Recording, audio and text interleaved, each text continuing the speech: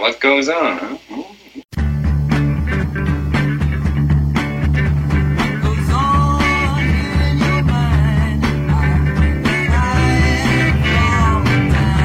What goes on, huh?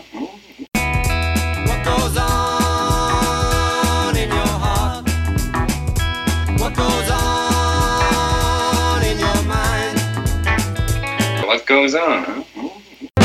Normalization, process reality, immunization of what goes on. What goes on, huh? All right, this is the What Goes On podcast, episode 5. My name is Corey. Thank you for tuning in. I am recording this from an undisclosed location on Fox Point, Providence, Rhode Island on a damp, dank Wednesday afternoon, December 29th, 2021. If you'd like to get in touch, email me whatgoesonline@gmail.com and follow me at whatgoesonline on Twitter. I haven't posted a podcast in a couple of weeks due to the fact that I got the virus. Yes, folks, I had the COVID virus. And I didn't get a mild version, I'd call it a medium version. And as I speak to you now, I am mostly fully recovered, still got a little bit of a nasal thing going on. And I'm still feeling a little run down from time to time. And folks, I was vaccinated, hadn't gotten my booster, was 2 days away from my booster. So I do think I got it a little harder than if I had been boosted. So I hope you haven't been missing me too much. And unfortunately, the virus has also struck our beloved NCAA basketball season. Last Wednesday's game, Georgetown at Providence, was forfeited to Providence, then completely eliminated from the schedule in the record books, and now they're trying to reschedule it, so been some up and downs with that. And even today's game versus Seton Hall at the Dunkin' Donuts Center has some COVID question marks behind it. I'll detail those later on. At the time of this recording, the Friars are 11-1 and ranked 21st in the AP and coaches polls and 49th on KenPom. Get with it, KenPom. The Friars recently beat Central Connecticut and UConn and have that Georgetown game kind of floating in the ether there. They have an upcoming home game against Seton Hall and 2 road games coming up versus DePaul and Marquette. But in order to catch up with what's really been going on, I'm going to go back more than 3 weeks ago to a great concert I saw in Providence. It may have been my last concert for a while, the way things are going, and if it was the last one, that's okay with me. This program was made possible by listeners like you and Schlub Academy. Are you trying to get hired at one of the recently opened Schlub stores in town? Well, come to Schlub Academy. Schlub Academy is run by a group of professors who have studied the art of the schlub and have developed a curriculum in order to teach others how to be true schlubs. There are certain sweatpants that you should wear to be a true schlub, and something like Sweatpants 101, taught by Professor Corey McSchlub, will really enhance your prospects at getting a job at one of the Schlub stores in town.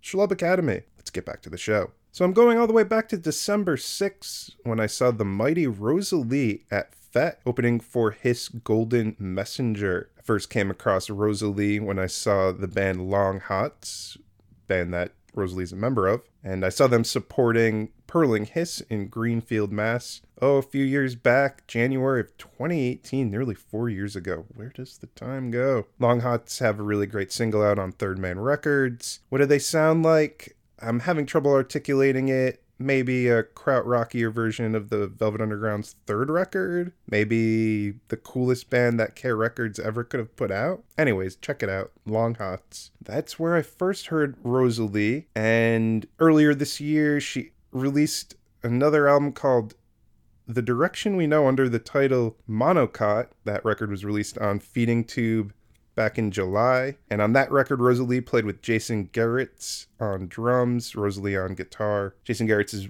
most well known for drumming in the band Cloud Nothings, and the two of them put together one of the year's best records, maybe my favorite. Snarling, swirling, fuzzy guitar, squalling, maelstrom masterpiece, eat your heart out, Neil Young kind of stuff. I also hear groups like Sonic Youth, bands in the Japanese psych kind of realm.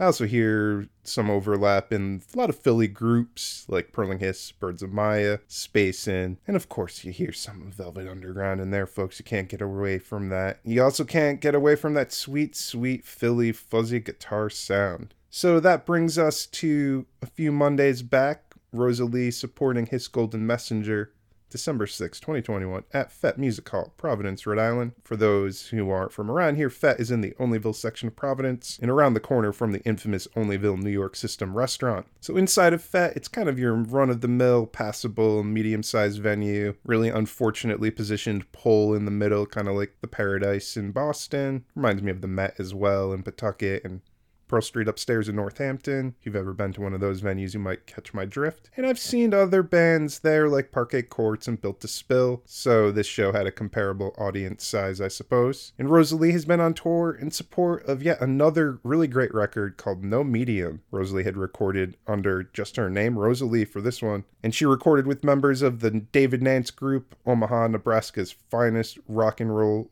group. And simply put, this record does rock. Put out by Spinster Records back in May, and it kind of slipped by me. So somehow days before, somewhere on social media, I caught that Rosali was playing at Fete. I checked out the record, was blown away, so I got to see her play that Monday night. And I almost didn't quite make it. I was moving in slow motion. Barely had anything in me to get out there that Monday night, but I made it out. Little did I know this might be my last show I see for a while. So I got there, Rosali was getting set up, so I made it just in the nick of time. Also getting set up was Emily Robb, who Rosali was touring with. So they were touring again in support of this album Rosali put out in May, No Medium. So the duo tackled these songs from No Medium, and Emily Robb is another excellent guitar player. Basically, Rosali and Emily were both playing guitar, ripping it apart. Emily Robb has her own record out this year, just dropped on Petty Bunko, and that one's really good too. It's called How to Moonwalk, and Emily Robb has her own kind of brand of guitar ripping, and she's also involved in the Philly music scene, as is Rosali. Really love a lot of the music coming out of there. And at this show, Rosali and Emily, guitar duo here, just ripped through all the hits from No Medium, probably played every song, if I'm not mistaken, most of them at least. And No Medium has this heavy, noisy, kind of crazy horse guitar mecha to it, and a couple of the songs that really stand out to me are the second track, Bones, the third track, Pour Over Ice. Pour Over Ice, as Rosali explained at the show, is about her battles with alcoholism. Truly, I wish I had made more notes of the set list. They played a couple songs that aren't on No Medium, but I was just too busy enjoying myself. And really, all the songs from No Medium are bangers and hits as far as I'm concerned. Really, really love that album. Another one of the best of the year. Really check that out, folks. And as guitar duos go, I doubt there are any out there that can quite live up to the beauty, majesty, straight up rocking guitar chops of Rosali and Emily Robb. It was quite lovely hearing the songs from No Medium played with such warmth and vulnerability.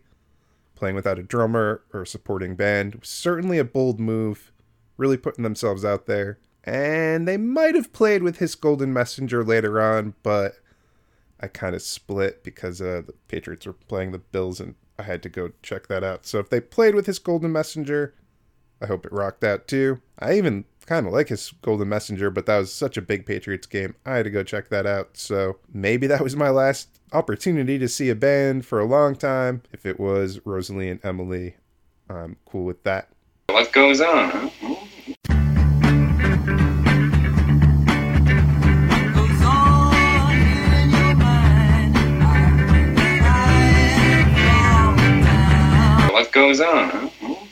On the following Saturday, after the Rosali performance on December 11th, 2021, the Providence College basketball team, the men's Friars, played the Central Connecticut Blue Devils at the Dunkin' Donuts Center.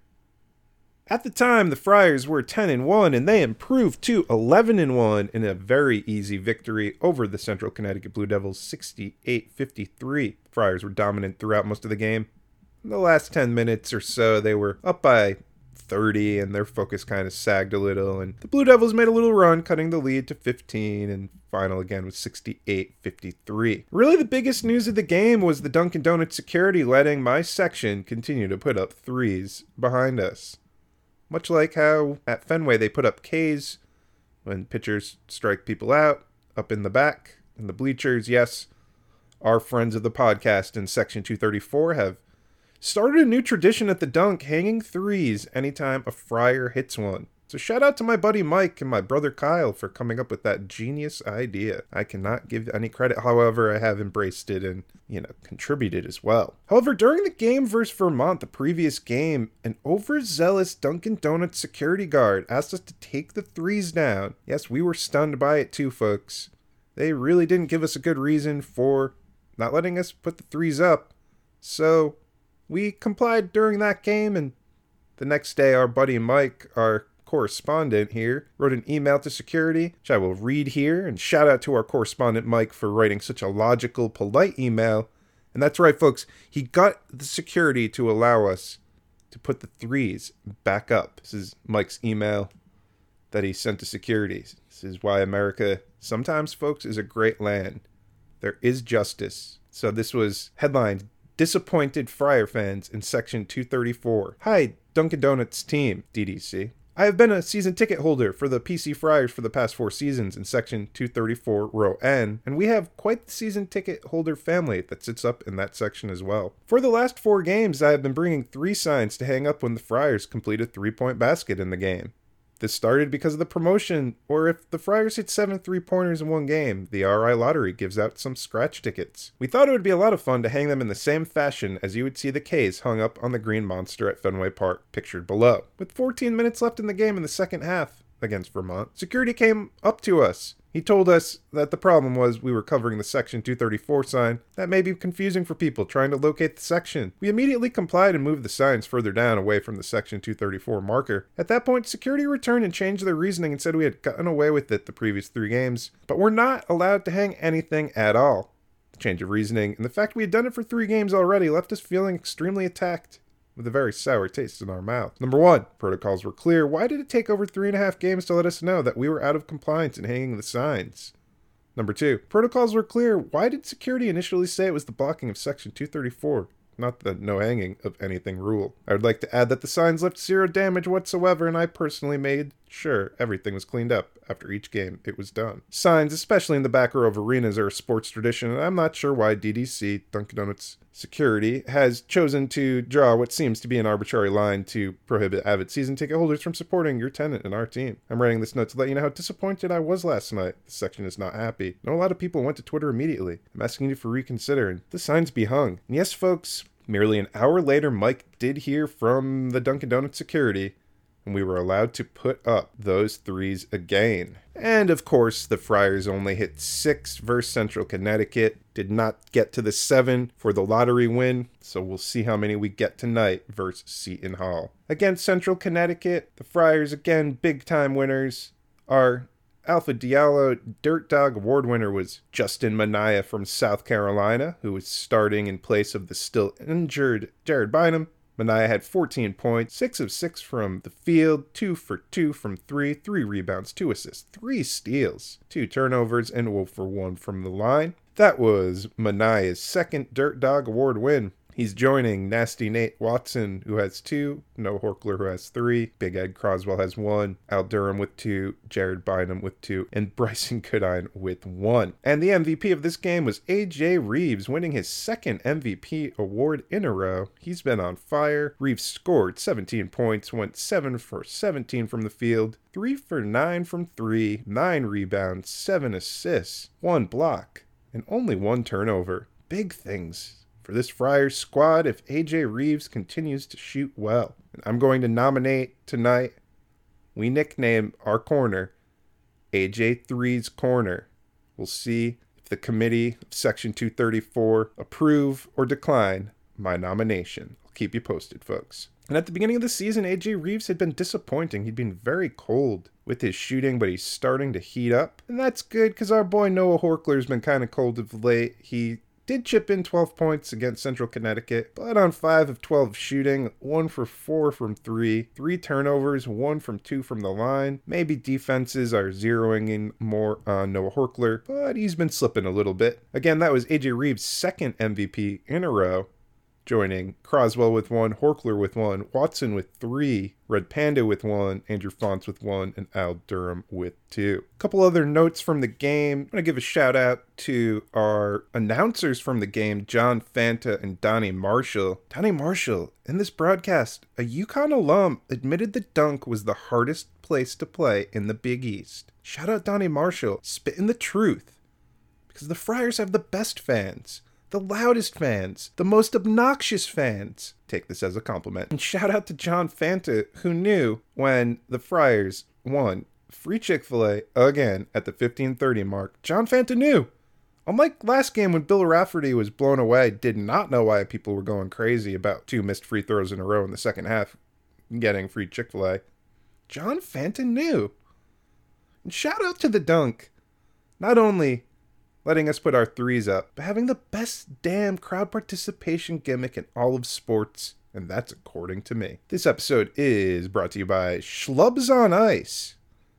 Schlubs on Ice performing at the Bank Newport City Center, Kennedy Plaza, Providence. Schlubs on Ice. Come see all the moves that the Schlubs can bust out on the ice. Schlubs on Ice. Tickets starting as low as $39.99. Schlubs on Ice. January 21st, 2021. Schlubs on Ice. That brings us to one of the biggest games this season's had, and we've already had a couple pretty big ones. The Texas Tech win comes to mind, probably on the equal level here. At this point in the season, coming against UConn, the Friars are 10-1, but did this really good record equate to a really good team? People were asking this. I knew the answer was yes. You in the audience of this podcast, you knew the answer was yes, but this victory over UConn finally made more people pay attention, give Providence the respect they deserve. Coming into this game, UConn was ranked 20th by the AP, 22nd by the coaches poll. PC was unranked, but had received 57 votes from the AP, 41 from the coaches poll.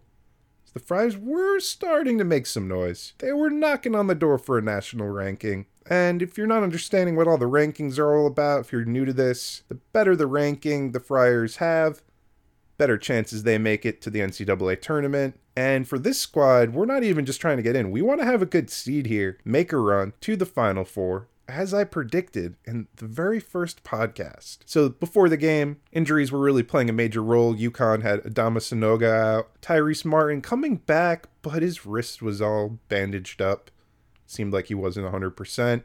The Friars had Jared Bynum as an injury question mark. On Twitter before the game, it was reported he was warming up with the team. But at the beginning of the game, on the broadcast, it was reported that Bynum was out. Remember, folks, this game was on the road, and as they mentioned on the broadcast, from PC to UConn, it was 50 miles, and I was actually supposed to go to this, but they played in Hartford. UConn plays their home games in Hartford, not on campus. I was supposed to go to this, got COVID, wish I had been able to go to this. It seemed like it was going to be really fun. So the Friars did have the odds stacked against them on the road. First Big East game. 7.5 point underdogs, missing their starting point guard. And they did come out a little flat at the start of the game, down 9-5, and about 14 minutes left in the first half. Who comes off the bench? What do you know it? Jared Bynum. So I don't know if Twitter had it right, the broadcast had it wrong. Maybe Cooley was playing some games. I don't know. But Bynum comes in, PC now 9-5, 14 minutes left. The Friars really never looked back. Jared Bynum, Ed Croswell coming in off the bench really helped the Friars turn things around. And with about 3 minutes left, UConn had gone up 21-20. And the last 3 minutes of the first half, the Friars went on an 11-1 run. AJ Reeves hit 2 threes in a row. Croswell had some big rebounds, had some dunks, hit a free throw. They were up 31-22 by the half. And when they came out of halftime, they continued with that momentum, and they were straight up on fire. They brought it to a comfortable 15-point lead. Most of the second half, they were up big. Coming out of the second half, they were led by Nate Watson. 6 points in a row, put them up 37-24. They were up 16 with 10 to play. They were up 48-32. And I got to hand it to UConn. They made a nice, desperate run. They brought within 2 with 1:48 to go. And Al Durham, who kind of played sloppy all game, he stepped it up and made a weak side, right-handed, hard-driving layup. He's a lefty going right. Put the Friars up 57-53 with 45 seconds to go, really making up for And Al had thrown a wild elbow a few plays before that, gave UConn a little gift of some free throws, flagrant foul call, whatever. He made up for it. So shout out Al Durham, making the biggest play of the game, giving Jared Bynum, though, the Alpha Diallo Dirt Dog Award. That is his third time winning this award, and that ties him in the lead with Noah Horkler with 3, Mania with 2, Watson with 2, Croswell with 1, Durham with 2, Goodine with 1. So Bynum, our Dirt Dog Award winner, returning from injury, providing a huge spark off the bench. 9 points, I felt like all 9 of them. Really clutch moment, 6 boards, 1 assist, 2 steals, no turnovers. 4 for 9 from the field. 1 for 3 from 3, but I think that 3 was really huge. So Bynum is our Dirt Dog Award winner. And our third MVP in a row, AJ Reeves, tying Nate Watson for 3 MVPs. Led the team in points with 16, 3 assists, 1 rebound, 1 steal, 0 turnovers. 4 for 8 from 3, 2 for 2 from the line, 5 for 12 from the field. And folks, AJ Reeves could have gone to UConn. He chose PC.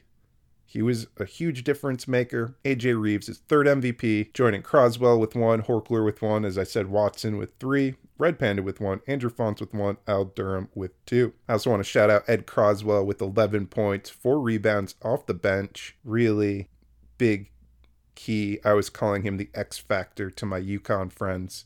They just don't know the X Factor. That is Ed Croswell. And the overall advantage the Friars had, they had 6 steals to UConn's 1. Although UConn had 6 blocks to PC's 1, just seemed like the Friars took more higher percentage shots. UConn was 8 for 29 for 28% from 3, where PC was 5 for 15 from 3 for 33%, a little more efficient. And overall, they shot 40% from the field, where UConn only shot 31%. So was it the Friars taking higher percentage shots? Better shots? Were the Friars playing better defense? Was the big factor Adama Sanogo was out? Either way, whatever you want to say, first Big East win for the Friars. Let's go, 57-53 winners. What goes on in your heart? What goes on in your mind? What goes on, huh? Overall, it seems like the Friars are one of the best teams in the Big East. Compared to last year, they're tougher, bigger, deeper.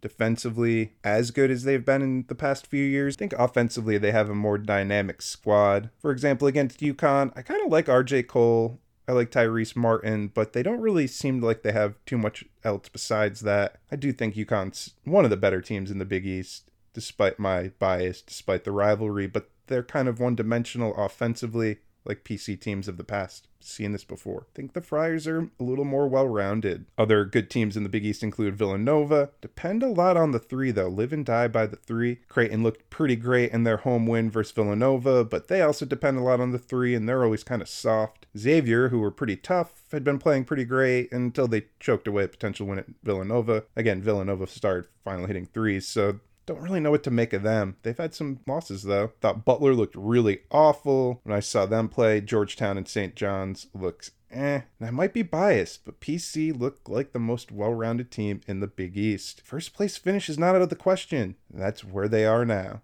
Hopefully that's where they're going to stay. 6 wins in a row coming into this next game versus Seton Hall. And yes, folks, after this victory at UConn, PC are now ranked. And UConn are no longer ranked. This program is made possible by Schlub Security. Schlub Security. Working now at high-end gutters. Always dreamt of working a security guard job. Well, now it's your chance to work Schlub Security at high-end gutters, the best bowling alley hookah bar around. You want to work VIP? Well, look no other than Schlub Security at high-end gutters. Tonight, Friars are playing against Seton Hall. Seton Hall are ranked 15th by the AP. And PC was ranked 22nd last week. They haven't played a game, and they went up one more to 21st. Seton Hall are ranked 29th by Ken Palm, and PC are ranked 49th by Ken Palm. Ken Palm metrics do not like the Friars. This program is made possible by listeners like you and the Ed Cooley no coat counter, up to 12. He's not worn any jackets or any coats, only athletic sweater vests. So the athletic spiffy sweater vest count is up to 12 here on What Goes On, Notes from the Nosebleeds, number 5. So thanks for listening. My name is Corey. This is the What Goes On podcast, episode 5. Notes from the Nosebleeds, episode 5. If you'd like to contact me, I'm at What Goes Online on Twitter and whatgoesonline@gmail.com.